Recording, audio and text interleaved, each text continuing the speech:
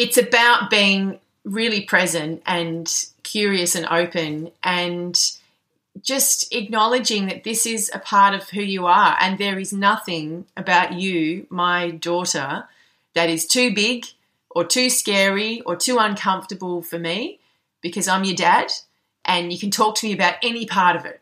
So if you're feeling this here and you want to talk about it, I'm your guy. If you're feeling this and you just want to let off some steam or go and chuck some rocks off a bridge, hit me up. Like, what could it be like if, you knew that your dad was available for all the parts of who you are, and how then would that set you up for relationships and letting you know what you could expect down the track if you choose to have a relationship with a man. That was Lucy Peach. I'm Rich Bolus, and this is the Dad Mindset Show. Lucy Peach is a period preacher, author, comedian and musician. She's a long-time champion of the power of the menstrual cycle and an advocate for self-love and positive body literacy. In this episode, Lucy explains how each of the 4 phases of the menstrual cycle are misunderstood, especially by men, and how to appreciate what is arguably one of the most important parts of life itself, that has for far too long been hidden by shame and secrecy. I hope you find this conversation with Lucy as fascinating as I did.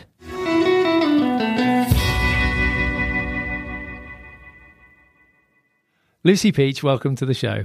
Thanks for having me, Rich. I am super excited to talk with you, and I'll explain a little bit about how I came across your work. A friend at work was just, I bumped into her in the kitchen. I was like, oh, Kel, what are you listening to? I could tell she was listening to a podcast, and she looked at me a little bit sheepishly and sort of went, Period Queen.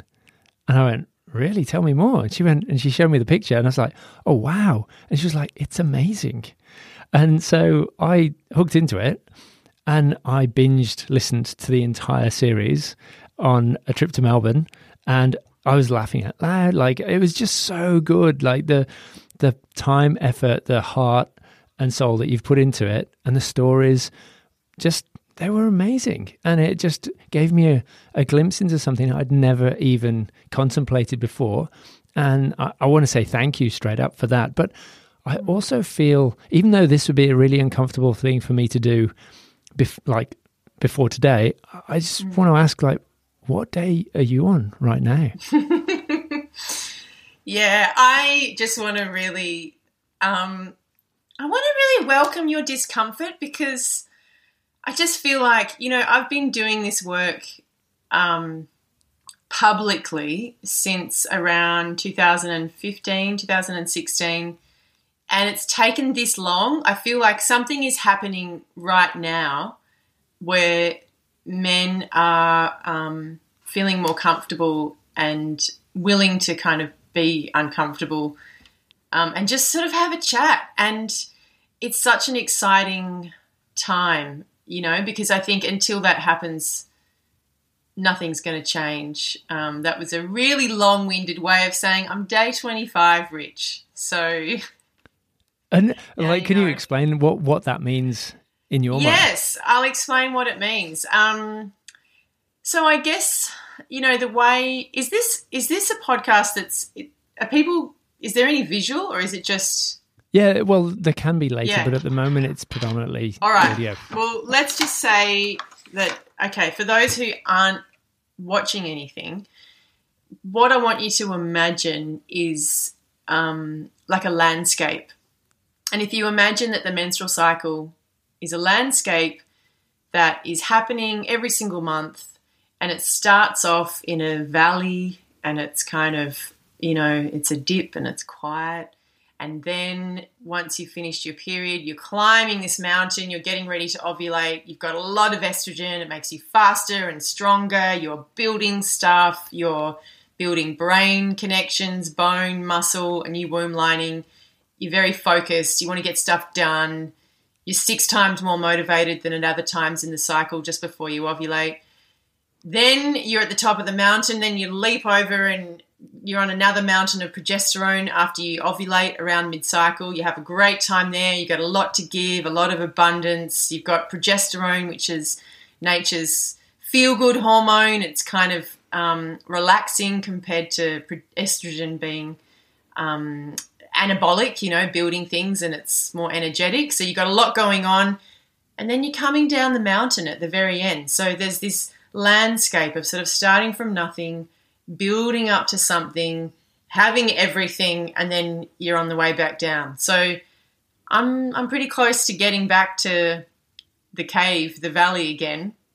And yeah, I guess at day 25, I call that, when you premenstrual, I call that the take phase, because no one knows by looking at me what day I'm on and what I need and where I'm at, but I do. And I know that I'm coming down the mountain, and I can come down the mountain the nice way or the shit way. But if I know there's a mountain and I'm definitely coming down, then I can, plan accordingly. So yeah, you just start to feel the turn where you just got a little bit less energy, a little bit slower and tireder, and, annoying things might be more annoying. Yeah. So what would be the nice way to come down that mountain, Lucy? I guess, the first thing is just having awareness, because it's like anything, I was watching this movie the other night about Emily Bronte. I can't remember exactly when it's set, but it's sort of, 18th century, 19th, it's old. And it's set in England, so you just get absolutely kind of dropped into the gender norms of the time, all of the expectations on women, how much of what we go through that just couldn't be spoken about, that just couldn't be said, and all of these people kind of clunking into each other, unable to have awareness of what was going on for them and to be able to communicate about it. And, we've come a long way, really, in terms of having awareness of our emotions, awareness of different, gender presentations, of neurodivergency, all of these things we're understanding. It's not a personality flaw. It's just that these are parts of what it is to be human. And, this is how we talk about it. But because it's we've had this, incredible backstory of shame and stigma and not talking about it, it's hard to address. So we internalize it all. And so I think the first step is just having openness and awareness and some acknowledgement. And, when I can say to my partner, if he says, do you want to do this thing on Friday night? I can go, yeah, I kind of want to do it, but I'm going to be day 26 on Friday. And yeah, I don't think so. I'm going to use that opportunity to just slow down and rest, have some solo time. You go, you have a great time. But I'm going to just save my spoons because, yeah, I've got this on next week and I'll be menstruating and I don't want to burn the candle at both ends. So it's just kind of really about, I guess, bare minimum awareness, being able to have a conversation, and, a bit of extra time and attention for self-care. And then there's a whole lot of other things that you can do to really, honour and celebrate the space that you're in. But I think bare minimum awareness and a conversation. Yeah. But in your book as well, you term it almost like the creative space as well, don't you? And so, yeah, absolutely. Because you're a musician as well, that's almost like time for withdrawing within and introspection, and so is it the dream time that you sort of term it? Well, the dream phase is once you start bleeding. So I guess, yeah, and from a seasonal equivalent, it's like, when you're menstruating, it's kind of like winter and you're in the dream phase. When you're getting ready to ovulate, imagining a bird about to lay an egg, that's like the do phase is like spring. And then once you ovulate around mid-cycle somewhere, then you're in the give phase, post-ovulation, and you get all this progesterone happening. And then where I am now in the take phase, you're coming down this mountain. And this is like autumn. So, before you have winter over here, it'd be nice to have two of these, stuck to each other. Before you have winter, you're in autumn. And so it's that time of discernment is a word I'm really loving at the moment, where you're looking around and you're like, I don't know that I like that there anymore. And actually that's uncomfortable. And, I've got to talk to that person about that. And you're really noticing what isn't working. And that's it's an important energy to be with, because if you never looked at your life through that lens, then you would just keep going and you would never stop to reflect and you'd never make any changes. So using that energy is, it's a great opportunity, and it's a great opportunity, like you just mentioned, to apply it to something creative, because you're less likely to care about, doing things to please others. You're going to be able to really just do what feels good and more easily able to, tune into that sort of deep part of you. And I think particularly for younger people, that's a really protective strategy, because when, your daughters are learning to kind of ride their own waves, it can be really overwhelming when you first feel those premenstrual feelings and you just think, oh God, like everything is just awful and I just can't stand anything and it's terrible and people don't like me and my earlobes are fat and my knees are wrong and, I can't. It's like it can be really consuming. But if you know, hey, this is a time when you can feel really critical and you can feel a bit more prickly, and a great thing to do is, whatever you love to do to be creative, then you'll get better at the thing that you're doing, whether that's, songwriting or origami, but also you're not kind of lasering that focus on things that we often can't control, So it's good to notice what isn't working, but it's also good to just, get out of your head and into your body and do something that makes you feel like you. Yeah. And it sounds like almost a really good time to recalibrate and use it as a filter of what really is important to you as well. And if it's something that you've just said yes to in the give phase and gone, oh yeah, I can do that, but then you're like, oh, this really doesn't align with who I am or what I want to achieve, you can actually just let it go. Exactly. And almost like question yourself, like what are things I should be letting go of at the moment that are not serving me anymore? But That's right, chopping off the dead wood. Yeah, or throwing the suitcase over the, that you talk about in the book about carrying a suitcase, hauling a suitcase up a mountain. Yeah, I think I had a dream that I was climbing this cliff and it was I was dragging this suitcase and I was hoiking it up and, hoiking, that's wrong, isn't it? That's what you do when you clearing your throat. It works. I was hauling it up, and then I got to the top and realised I didn't even want the damn thing anymore, so I biffed it off. Yeah. That's a great dream. But and what you said earlier really sort of resonated as well. Like in the do phase, like you can become 6 times more effective. And it's this idea that I guess women have always been compared to the linearity of men. And society is definitely built around that linearity. And when you talked about how men have a daily cycle in relation to the sun, testosterone peaks in the morning and then it peters off in the afternoon. And so there's different elements of the day for guys where they can get things done in the morning and afternoon's better time for collaboration and so on. Whereas a woman's cycle is spread over a month, but it's still a cycle nonetheless. It's just more attuned to like the moon cycle rather than the sun cycle. And I love the idea of really, like each of the 4 elements have their superpowers, but it's only once you recognize them. And that's what I'm really fascinated about, because if no one talks about this stuff, how can our girls and, or society in general really embrace the, support, empower the 50% of the population?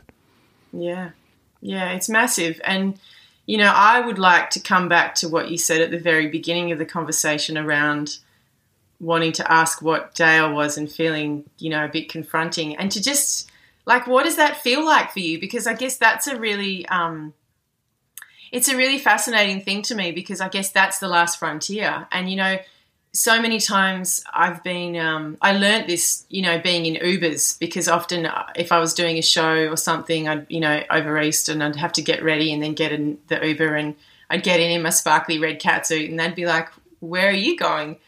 I'd say, well, I'm, and I used to sort of be all shy about it and say, oh, well, it's, it's just this show and it's about periods. And, I would almost set them up to be uncomfortable. And then I kind of started trying to just be really kind of just boring about it and be like, oh yeah, I've got this theatre show and it's about understanding the menstrual cycle and how you can see it as a, resource. And then I could sort of see them like, I think she just said menstrual cycle. Okay. But she seems like she's kind of being normal about it. So, okay, I guess I'll just be normal about it and, oh, cool, so tell me more. And then we'd have a conversation and it was like, it just made me realise I think a lot of men are really uncomfortable about it. A lot of women are really uncomfortable about it. But I think a lot of men are really just like that. Anyway, I'm not going to woman-splain what it's like for being a man. You tell me, like, why it's hard, what goes through your head or your body. I don't know. Tell me something I don't know. Well, I think my sort of feeling is it feels like I'm overstepping a line. That, you know, society says, oh, you know, even broaching the subject feels quite invasive because it feels like private business, and it's sort of like that. It does. It feels like I'm trespassing over a line that society has taught me should never actually talk about that stuff. I mean, I remember. And when you say society taught you, like, do you remember something, or what did that look like? It's never been talked about. No one has ever talked about it. Like, no one. It's kind of ridiculous when we think about it. It's such an important part of how life is created and the whole society is created. And I don't even, until I read your book and listened to the podcast, I didn't really understand the process either. You know, you hear all this negative bad press about PMT, PMS, the misogynistic sort of down talking about, you know, I'm not even going to repeat what you hear said. Oh, go on. And I think, you know, it's classic things like you can't have a woman in power because she might, you know, have a bad fly a plane into a PMS session and push the nuclear button, or exactly. And it's just terrible. And I would hate for my daughters to go through that. And I think we're at that inflection point in society where it is much more.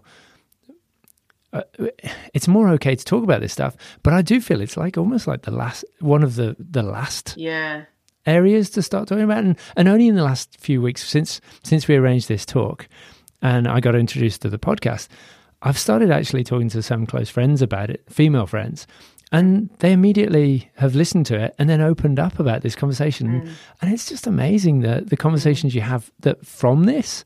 And I'm thinking all these things that we as guys have missed out on in supporting our women and our daughters. And, you know... and also benefiting from them being, you know... aligning with them. Attuned to it and aligned to it. And I think, you know, you said something earlier about it just wasn't talked about. And I think that's really interesting because I think a lot of the time we think that if you don't hear anything negative, then it's not negative, but neutrality. Yeah, it definitely was silence shrouded in. I think the shame piece, because I know that, like, I know that girls that I went to school with, they were ashamed of having a period. It was always seen as like this horrible thing that was happening to them. And I suppose boys, we would pick up on that and it would be like, oh, just don't talk about it because she's obviously like, she's in pain, she's got cramps or whatever, she's had time off school, it must be horrible. And I think there's that sort of rift that gets built between the sexes through that just the even in education, it's like often they'll still separate you know, the genders, and boys will get, you know, wet dreams and erections and girls will get periods. And it's like, you know, and I think it's interesting because obviously, you know, I mean, what's an ideal world? What does a utopia look like? You know, is it like you going up to strangers and saying, hey, how's it going? You know, I'm rich, I'm day 1,050,050. What day are you? Like, I don't know. I don't think so, but I think... And you know, for a lot of women too, like, they probably would be horrified that open. Yeah, because it has been so demonized and weaponized. And even in the work that I do in corporate spaces, often I can see there's people who feel really vulnerable about this being something that's spoken about in work because I don't want this to be another thing that gets in the way of me getting to the top, you know. And I guess that's why I'm so passionate about talking about the benefits of being cyclical, because there are benefits, and I know because I've used them and I've spoken to hundreds of people who have felt the benefit of, you know, being where they are and using what they have.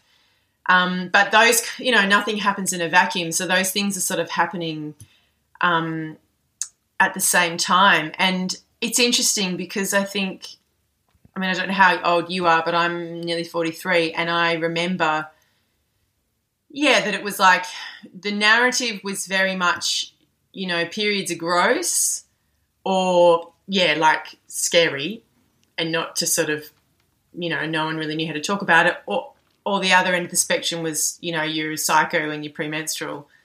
So none of that is great. And, for guys, they, it's like I don't want to perpetuate that. I don't want to get it wrong. I don't want to be invasive. So I'll just not say anything. And then you get this whole missed opportunity, like you said, of just understanding, because I think it's like, if there's something about you that makes you who you are, and I'm your friend or I'm your partner, then I want to know those things, because I want to be able to connect fully and have, real genuine relationship. And this is, something you said before about this being an instigator for other conversations. That's the bit that I think is really exciting, because ultimately, not everyone's going to want to go out and sing What Day They Are from the rooftops and, like just go for it. Yeah. But what lives underneath it? And if we take out all the shame and all the stigma, then what then? And we don't even know. That's right. That would look like. And one of the conversations I had, and by the way, I'm 47, so I guess we sort of grew up in similar eras. Yeah. But one of my friends that I spoke to only last night, she's a doula, and I just mentioned that I was, chatting with you today, and she just immediately, her face lit up. She's like, "That's amazing!" And then she told me these amazing stories of how she'd normalized it with her sons, and to the extent where, when she was. I don't know, there's a time when they'd run out of tampons in the bathroom, and she shouted out to her son, she's like, can you go get a fresh box of tampons, because we've run out here. And she's very open about where they're stored in the bathroom. She even tells her kids, so this is where the equipment is for that time of the month for a woman, but behind that is also protection as well. Not that you need to go there, but just so that if there's a situation in the future, and just normalizing these conversations so that the kids are totally open to, it's just, mum needs to get some tampons. So they'd probably go down to the supermarket and buy some for her. Yeah. And I think that's where we need to get to. And I loved your story. Was it your son, I think, that was going to a water park with a friend? And the friend actually in the car, there's two guys and a girl. And the friend said, actually, I've just got my period, in the car on the way there. Yeah, that's right. Yeah, and because it was so normal to them, they actually went around asking strangers at the water park, has anyone got any spare pads or tampons? Yeah. My friend's just got a period. And that's kind of the support that I think I want our sons and daughters to receive and give, around this stuff. Not have it be someone's problem that's shameful and tucked away. It's just something that happens, and everyone's across it, and it's not an issue. Yeah, that's right. Yeah, and when I sort of heard that story, and I was like, that's amazing, and that was so beautiful. And he was like, it really wasn't a big deal. Do you know what I mean? It was like, there was a problem, we fixed it. He did not want, you're the future of masculine. He didn't want any kind of praise. He was like, it's really not. It's normal. And I think, it's that balance between, we can herald it and really have reverence for, how we all got here, and it's amazing part of creation. But I mean the practical part of it, having something to bleed in, and that should just be a baseline. And obviously, for a lot of people it still isn't, if you're out in a remote community, or you don't have what you need, then it's that still happens in Australia. So I think the more we just have conversations about all of it, then the more all of it can be addressed and supported, Yeah. And so just to take a step back as well, Lucy, how do you actually define the superpowers then? The 4 stages of the cycle? How do you view them as superpowers? Well, I guess the basis is that there are kind of 4 different hormonal phases. So your body is doing these 4 different things, which is basically, the 2 main events of the menstrual cycle are menstruating and ovulating. So kind of, you're deep in the valley, you're high on the mountaintops, or the dark moon and the full moon, or you're making these are just analogies. Exactly. And your bird's flying away. I don't know. These are just analogies for understanding that cycles are everywhere. They're in nature. It's a big part of who we are. It's just that, in the modern world, we've kind of lost a lot of that connection. So you've got these 2 major things that happen every month, and you're either doing them or you're preparing to do them.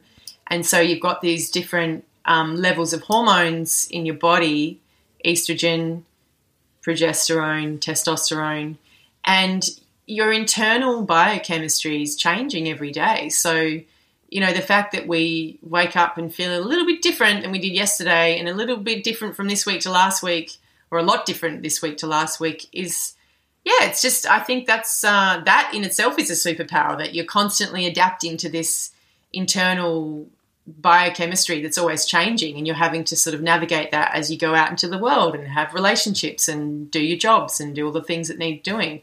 And I'm always, really careful to say, it doesn't mean there are 4 discrete feelings and, everyone needs to subscribe to them in the same way, because obviously everybody is different. And that's why learning your own cycle and tracking your own cycle and getting to know it is really important, because everyone's going to have a different experience. Some people sail through the whole thing. Other people have, parts that they really have to kind of befriend and work on. For most people, that's being premenstrual and menstruating. But, for me, it was the do phase. It was that big rise in energy that was really like quite overwhelming and anxiety inducing and kind of tied up with imposter syndrome and things like that. So it's like all of the ways, I guess, that women have been sort of kept from being their whole selves. There's a lot of overlay in the cycle. So to really understand and explore your cycle can be incredibly restorative.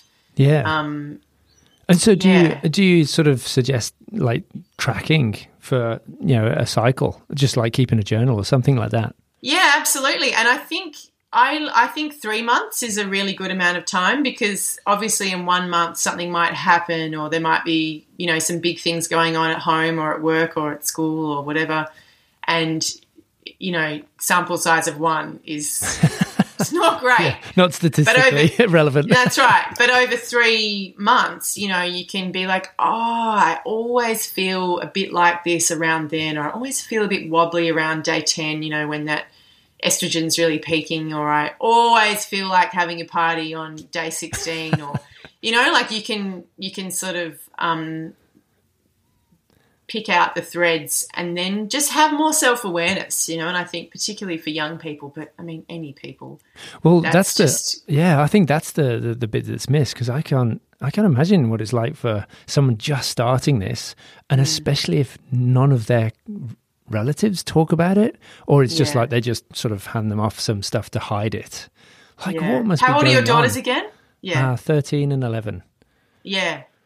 Yeah. I mean, and like the amount of dads that I talk to, so I do parent talks at schools, and I can see that, and there's often not that many dads, but there's generally there's a few, but not, it's more mums, like probably 70-30. And some of the dads come in and they're sort of like, arms and legs crossed. Sitting as far back in the seat as they can with their arms crossed.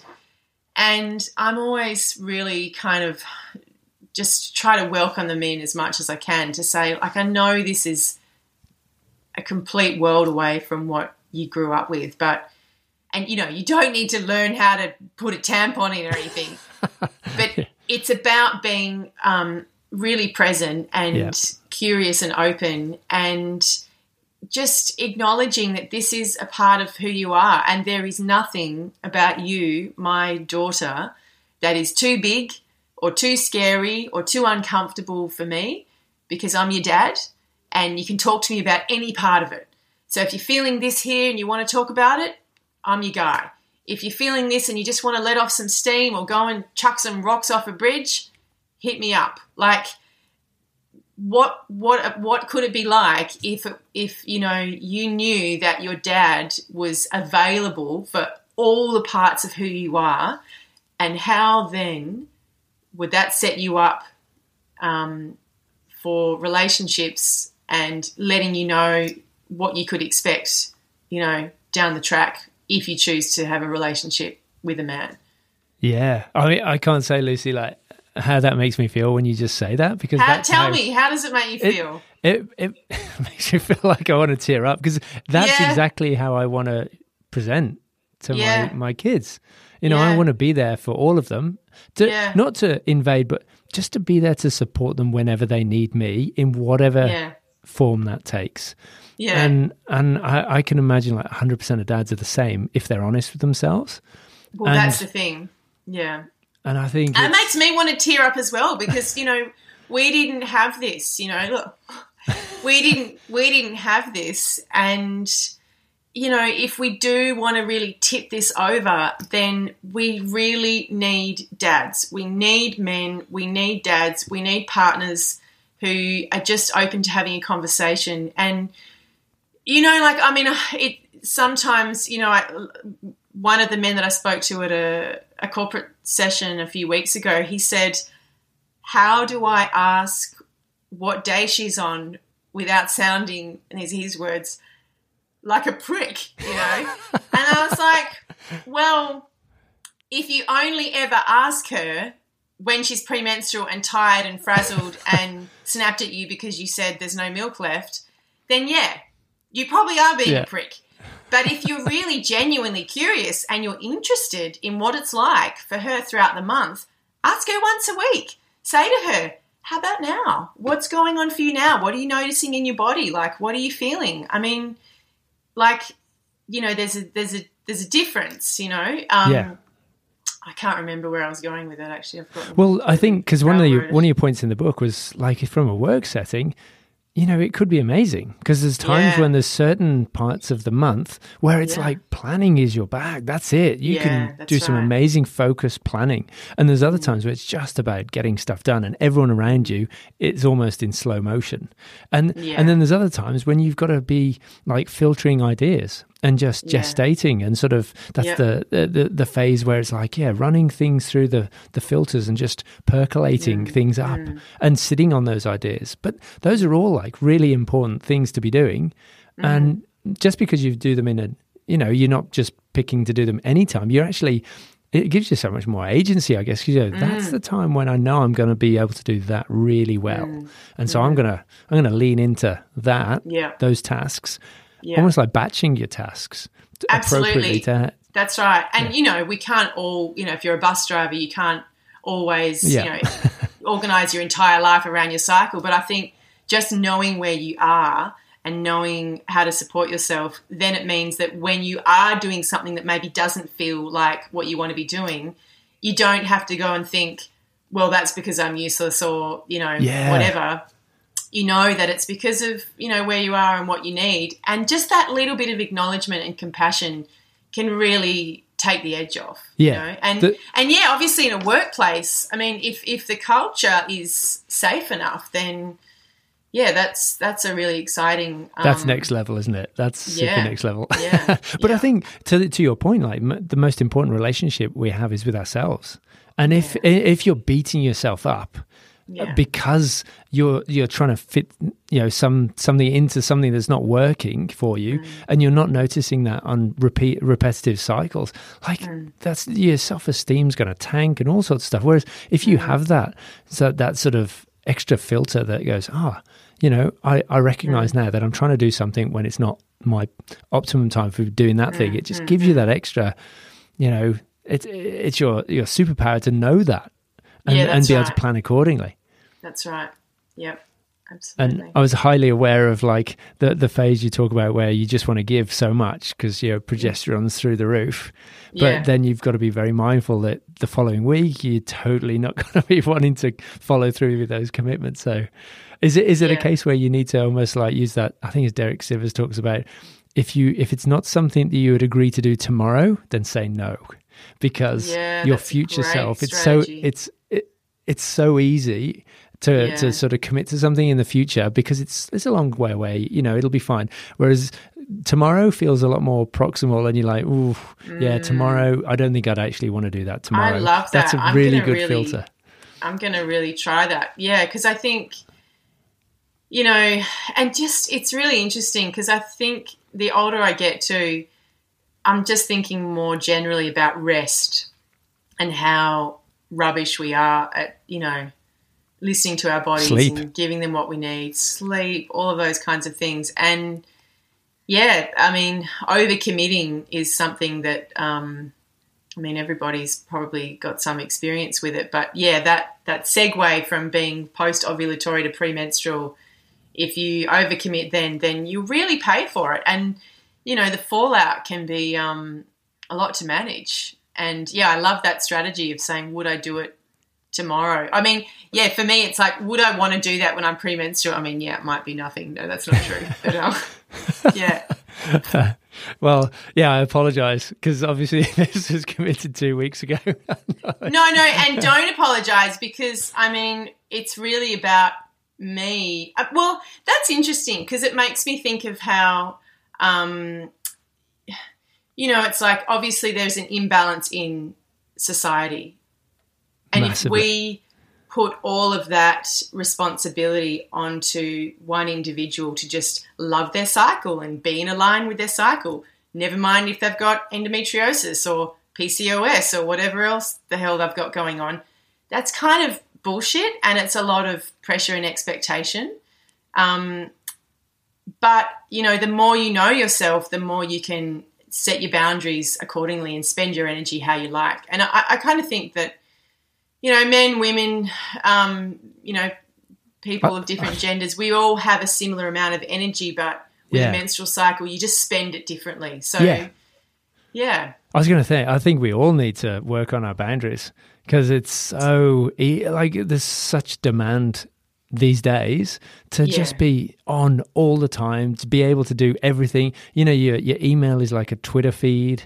It's ridiculous, the volume of things that we're expected to actually keep tabs on. That's right. And to actually be able to draw some lines in the sand and say, no, I'm actually not going to do that. That's just not a priority for me right now. And I love that language that you use. It's procrastination. It's in some terms, some cases, it's procrastination is not bad. It's more like it's just not a priority right now, and that's accepting that, but knowing that it will be a priority at a different time. And I think just having that self-awareness is amazing, and embracing it. Yeah, that's right.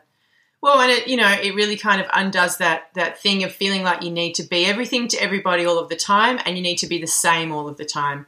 And those two approaches to life are really exhausting, whether you've got a cycle or not. So, agree 100%. Oh, definitely. So, with what would be the best outcome, do you reckon, for like a year from now in your mind around knowledge and awareness? A year, Lucy. Not tomorrow, like a year. Not what you've got to do, but because you've been doing stage shows, you've written a book, you've done so much around this. You're doing corporate talks, TED Talks. You've seen the change over the last couple of years, but what would it be if what would be the ideal situation, you think, that's striking that balance well? Well, I guess it's like anything, real change is like, it's a lot of little gradual shifts and, just kind of moving the needle a little bit takes a lot of talking, dads talking to their daughters, mothers talking to their sons. Mums always say to me, what can I do for my daughter? I want to make this positive environment. I want to make everything wonderful and I want to, totally reinvent the world for her. And I'm like, honestly, the most powerful thing you could do for her is to model how you take care of yourself, how you set boundaries, how you say, I'm going to change my mind, or, this is what my body needs today. Just really modeling that connection to, that's right. And that's not easy. And even to acknowledge that, to say, I didn't grow up with this, or I never saw my mum having a rest, or, just that we're relearning a new script. I think that's a really powerful thing to share. And ultimately, if I had a magic wand, then I would mandate it in the school curriculum, because currently still in schools our kids are only really learning about the menstrual cycle in the context of hygiene and reproduction. And yes, you need a period to reproduce, but it's such an important part of who you are. And if we don't acknowledge the emotional landscape that comes with having a menstrual cycle, then we're completely remiss in terms of giving our young people information that's going to empower them. And it sets up this whole thing of it's just me and it's just my hormones and so on and so on and so forth. And, one of my favourite stories to share is this girl that emailed me after reading the book, and she was 12, and she said, I'm getting my second period, and, I used to feel tired if I came home from school that I wanted to have a nap, but I'm on day 2 and I'm writing in my journal and I'm having a cup of tea and I had a nap and I didn't feel guilty and la, la, la, la. And I was just like, oh, man, I love that so much, because if every 12-year-old now knows that they don't have to feel guilty when they're tired and they can listen to their body and, plan accordingly, then we are maybe, 40 years away from having all of these CEOs who are going through menopause and know how to listen to their body and know that they don't have to apologize for their body.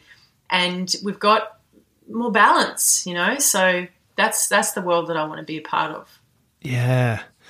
And I think it reminds me of the story when I think it was your friend's daughter, Banjo. And so when she the mom sent letters to all her friends, the aunties essentially, and said, hey, look, my daughter's coming up to that age where, she could be, having her first period. So if you wouldn't mind writing a letter for her. Is that how the story goes? I can't quite. Yeah. So she kind of reached out to some of the important women in her life and said, this is what's imminent, and I would love for you to share something of yourself that's going to, set her up for this new part of her life. And then when it happened, everyone got the call out and all of these gifts and letters and, little thing. It might have been, a woolen scarf or a bottle of lavender oil or whatever it was, but they were just little tokens and letters from people to let her know that this was a really important moment in her life that deserves to be acknowledged and celebrated. It's wonderful because that daughter then knows that those people she can quite openly talk to and go to. Whereas had the mom not done that, the daughter wouldn't have reached out to her mom's friends necessarily, certainly not 10 of them, and known that it was safe to have a conversation or ask them about something, even if she couldn't talk to her mom about something. I think that's so powerful to have that sort of tribe around you. But and that reminds me also of my friend the doula. She talked about how it's also really important to measure or greet your daughter where she is as well. So some absolutely. Daughters can be extroverts and let's hold a party and all the uncles red and velvet cake and red cocktails and everyone dressed in red and and I think that's a great point to mention, Rich, because what I see often too is mums making the experience what they would have really loved. And that's okay. I met some women in the UK who they do retrospective menarche ceremony. So menarche is your first period.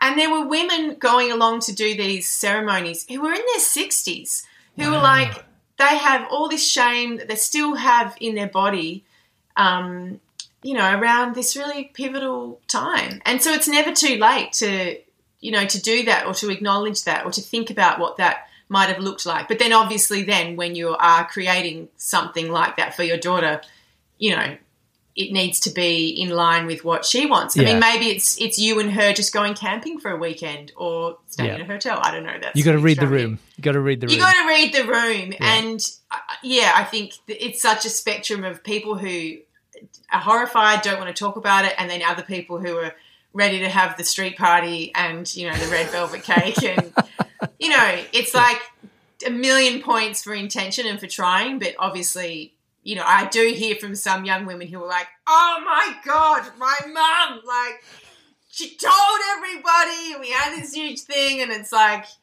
but it is a significant moment for parents when that happens. So, maybe you can celebrate in your own way for yourself. I think it's all of these things. It's really important to mark them. They're rites of passage for our children and for us. We don't have enough rites of passage at the moment. We've lost so many of them. And I think having any kind of ritual or like a turning point in life is really, it's really important. And obviously you've got to do it in a mindful way that's appropriate. But I think the more of these things that we can acknowledge and sort of celebrate in a mindful way are really important and really help as we develop as adults. I still want I want to go on rites of passage now. I don't think it should ever end. One of the things that really hit me quite hard was a comment of a 70-year-old, I think it was a 70-year-old guy that came up and apologized to his wife and just said, after seeing your stage show, I'm so sorry, I just didn't realize. And all these years they'd been married and he'd been totally oblivious and not paid any attention. And he was really sorrowful, regretful of his ignorance around that, and that's something I think is a great opportunity for guys, especially to reconcile now. Yeah, and it's never too late, and I think it's the sea we're all swimming in, and it's one of those things. It's like the more you look, the more you see, and the more you look, and the more you see, and then you realise, all of these layers and what's underneath them. And I mean, my dad, he's 67, and when I go and stay with him now, he'll say, "Oh, so you've got your period. Okay, can I get you a cup of tea and a piece of toast? What would you like on the toast?" And I can see he's really trying, and he's and now he tells people about my book, and he tells them about the whole cycle, and he's a real champion. And I just think that's really what we need to harness next, because it has been, a bit awkward, but as you can see, there's all of this kind of potential for be much bigger conversations than blood. I mean, how boring, I think it's really interesting when we move into, what have we got in common about these things? And, I feel overwhelmed sometimes, so do you. I feel, really generous and like I need to think about my boundaries, so do you. It's just part of the human condition. So, I think having more men have conversations. And, conversely, I spoke to a woman a while ago who she'd come to my show. She was really excited. She had 2 little girls. She went home. She told her partner. And she said to me that she was really heartbroken because she said to him, "I've got to tell you, it's so amazing. I've found out all this stuff about my cycle and my body." And he was like, "Oh, TMI, too much information." And she was really really upset, because it's it was something that she wanted to share with him and he wasn't quite ready. And, some people are going to take some more time. But I would love to hear from you in a couple of years, Richard, about, where you're at with it and how, how the conversations have been going along. Because, I think just the fact that your girls even know you're having this conversation is that's cool. It's really cool. Well, it's all down to you, Lucy. So I just want to say a massive thank you because, one, the podcast just was so enriching and entertaining and just opened up this whole new world to me. But, all the work you're doing for so many people, it's so important. So I just, from the bottom of my heart, thank you, Lucy. It's amazing. Oh, thank you. It is my pleasure. I love it so much. And I find it so rewarding because, I think when people can be more who they are, then that's really exciting. And it's such an easy get too. Like it's really, it's like, it's just a bit of information. And once people have it and then they can apply it and integrate it in a way that feels good to them, then off they go. And, I hope I get to see, I'm fascinated. I love imagining being like 90 and just thinking about what that might look like. It's not 90. Like I'm going to throw something out there, Lucy. Like it's not just this generation. Like what you're doing now is going to have repercussions down several generations. Like it could be like quite a massive turning point. Let's not sort of downplay this. Like this could be huge, Well, I hope so. And I'm certainly not the only one championing these conversations. There's lots of people doing work like this. And if you don't like my book, go and read Optimized Woman or Wild Power, or there's lots of different resources. And I really hope that there is this tipping point with an openness and a real claiming of our cyclical nature as being something that's not just to be supported, but actually it is real power. And we need it, we need a world that's more in alignment and more in balance, where we're using the resources that we have efficiently instead of just, burning through things. So, I think the other interesting thing is around sustainability, like reusable products, can be a bit more confronting because you've got to actually look at the blood and sometimes touch it a bit. But there's this beautiful crossover with taking better care of the earth and taking better care of ourselves. And I hope that lives on. Yeah. What is it? Something like 500 million tampons go to landfill each year in Australia alone. Oh my gosh. Can you even visualize that? Yeah. And most of them have, plasticky components that take 500 years to break down. I mean, that is not a legacy of empowerment. That's kind of, there's kind of mucky stuff all trapped in there that I don't think, we need to blame people for. But, there's a lot of work to do, that's for sure. So, yeah. Well, hats off to you, Lucy. Doing a great job. Oh, thanks so much. And so where do you work again? What sort of industry are you in? I'm in sustainability industry. So I'm an environmental consultant. So no more. So, yeah. So it's a big part of what I do, helping companies go carbon neutral, set net zero targets to reduce their emissions to 2050. And it's so much fun. Well, listen, can I ask you, I'm really interested to know, from a man's perspective, what advice would you have for me, particularly working in an industry like that where you are having to kind of get people on board with things that sometimes, there's resistance.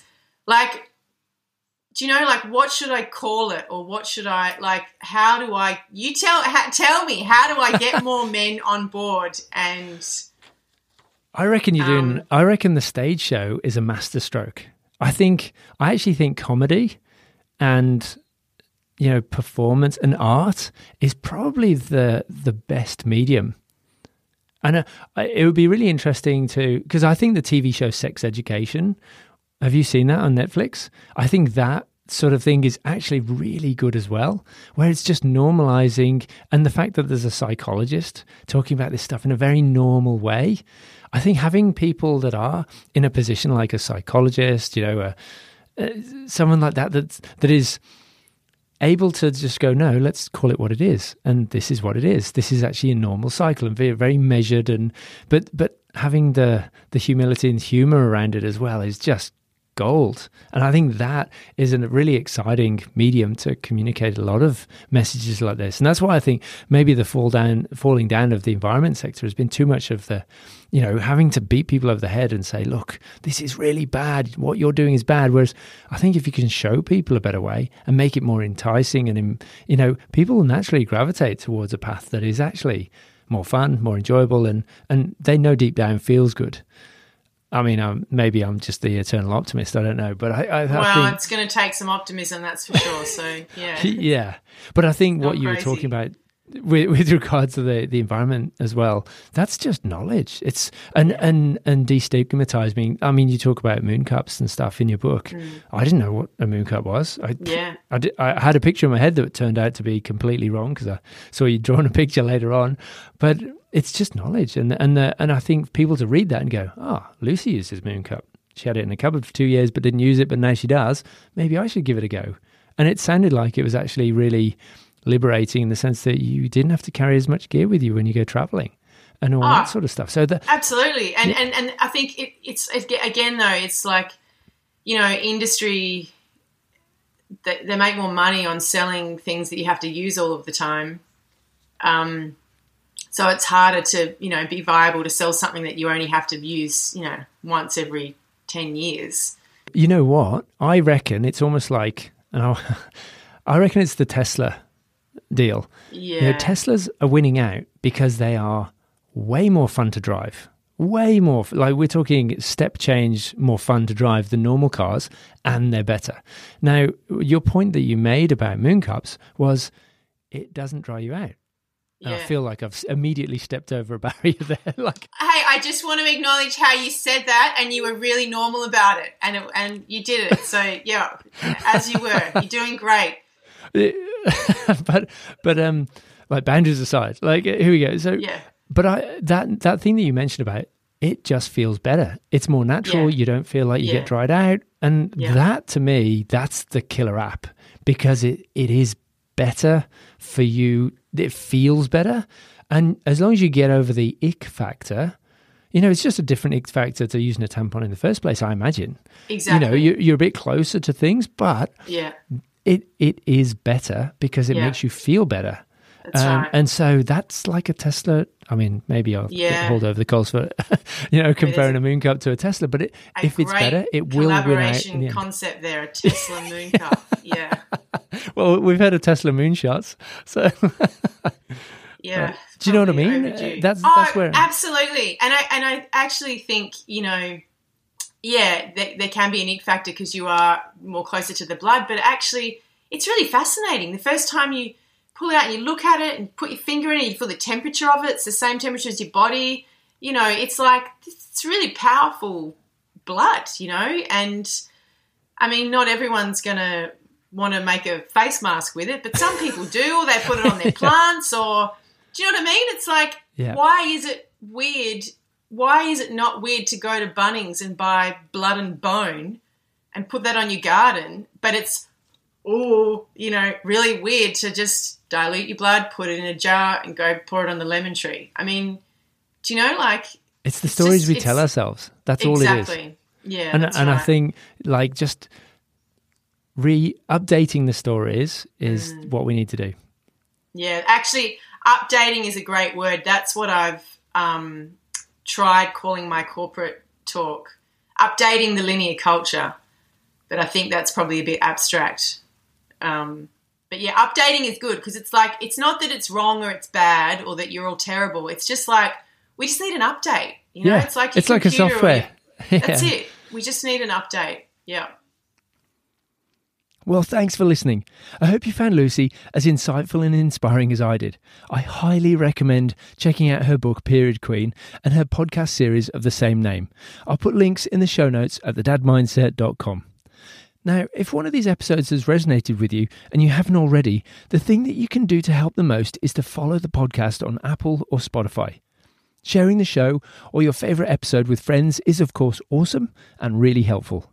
For podcast updates, please subscribe to the newsletter, which you can find along with all the show notes at thedadmindset.com. Well, that's about it from me for now. I hope you have a great week, and as always, enjoy your caffeinated beverage.